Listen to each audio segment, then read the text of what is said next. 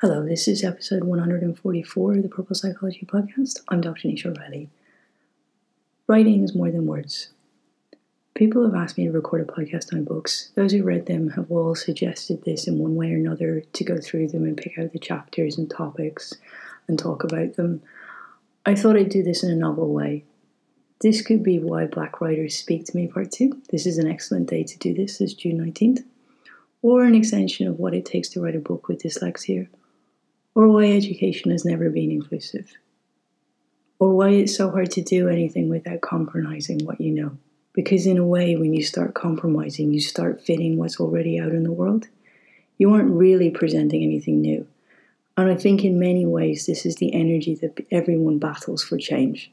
To stay true, consistent, even when it's not popular. If you changed, it would be an easier path. But where would the path lead to? And there are 4 main reasons why I relate so much to Black writers. The voice, the view on education, balance of energies, purpose in creating art. So I'll start to go through these. I came across a really brilliant quote by Pina Bausch yesterday. I'm not interested in how people move, but what moves them. If I had a physical representation for my words, it would look like her work. And yes, it would make you feel uncomfortable, as some of her pieces do. And it would make you feel confused. And you would sit there and go, what's this really invoking in me? Why am I moving this way? I've already spoken in an earlier podcast about how reading Zora Neale Hurston showed me the difference between speaking in your head and speaking out loud. And this is one of the greatest discrepancies for people with dyslexia. It took me a long time to gain the confidence to write as I talk, but it took me even longer to gain the confidence to write as I talk in my head. And this is disconcerting for people. It doesn't fit your way of seeing the world. It's not about being colloquial. I'm not trying to emulate the characters in a Roddy Doyle book, who very often are perceived to have limited education, confidence, or self-esteem. They're portrayed in a certain way.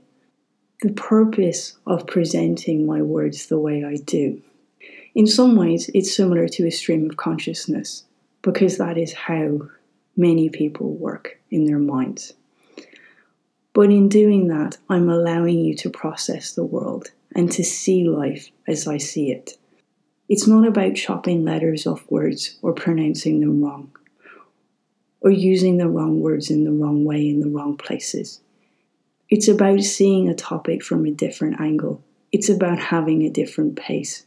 It's about taking something apart and then allowing it to cycle back to a new place, a better version, a solution. This is what people with dyslexia do. They see the world differently. They create solutions differently. There have been many books trying to list the gifts of dyslexia, but some of our best pioneers think in this way. And this, in a lot of cases, is very similar to the sort of biases that we make in our minds about Black people.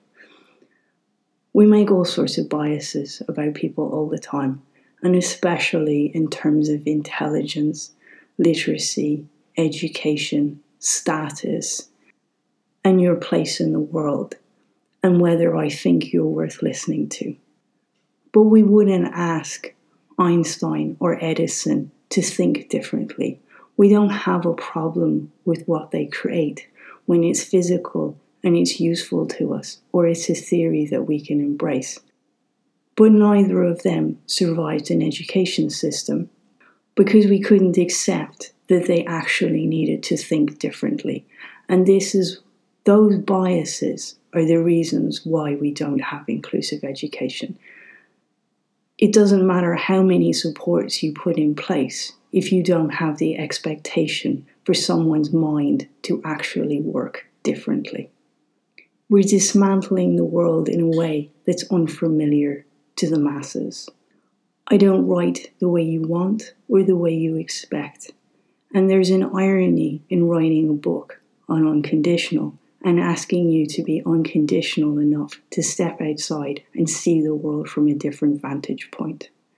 It turns everything on its head, and then you really experience it. And what happens in the beginning is many people start to try to correct it or want to fix it, but then they accept it, and they accept what it creates, as Pina Bush does, what it moves in you to look at your own scenarios and your own stories in your head in a new way for new solutions.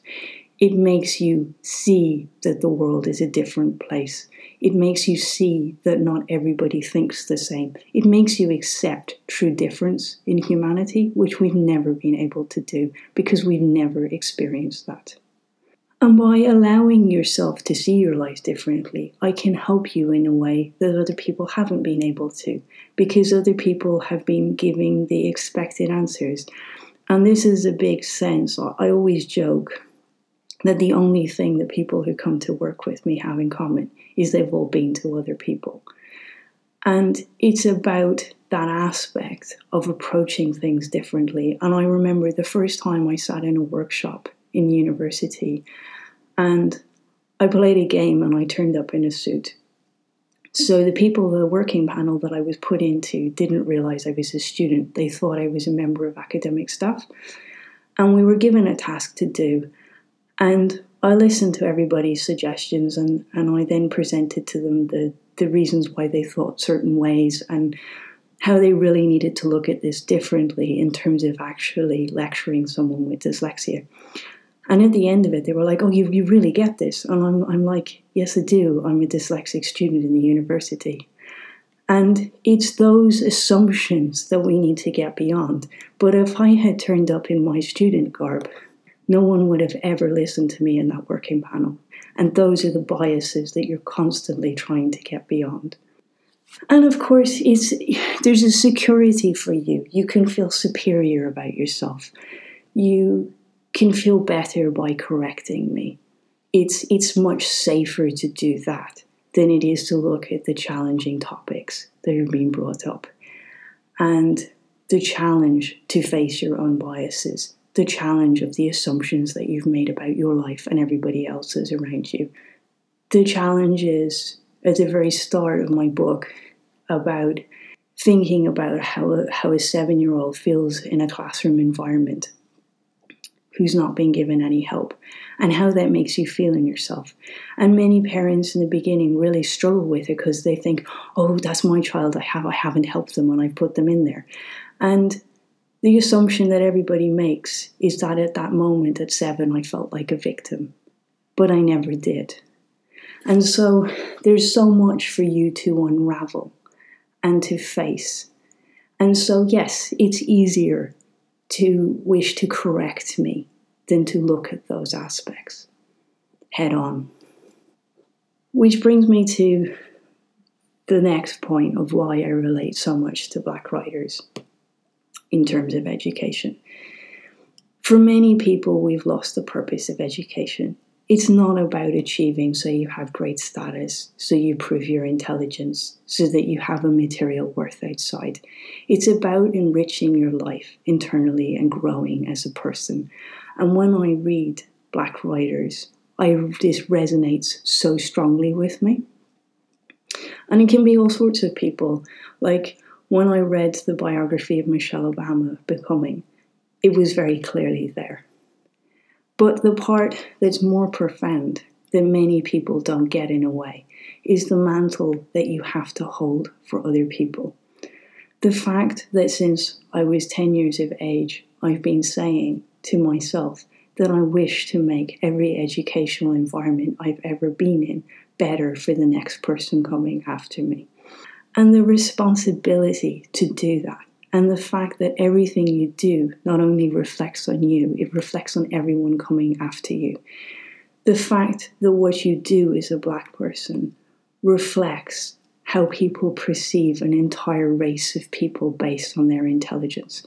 And the struggles for them to be ever seen to be intelligent enough to be an inclusive education. Can you imagine being one of 9 Black students to be sent to white schools, and not even the same school? Can you imagine having to prove that the black brain was intelligent enough to learn to be allowed to be there. And as I read one of the interviews with a black student by James Baldwin in a piece called A Fly in Buttermilk from 1958, it was originally called A Hard Kind of Courage, which I think is a more apt title.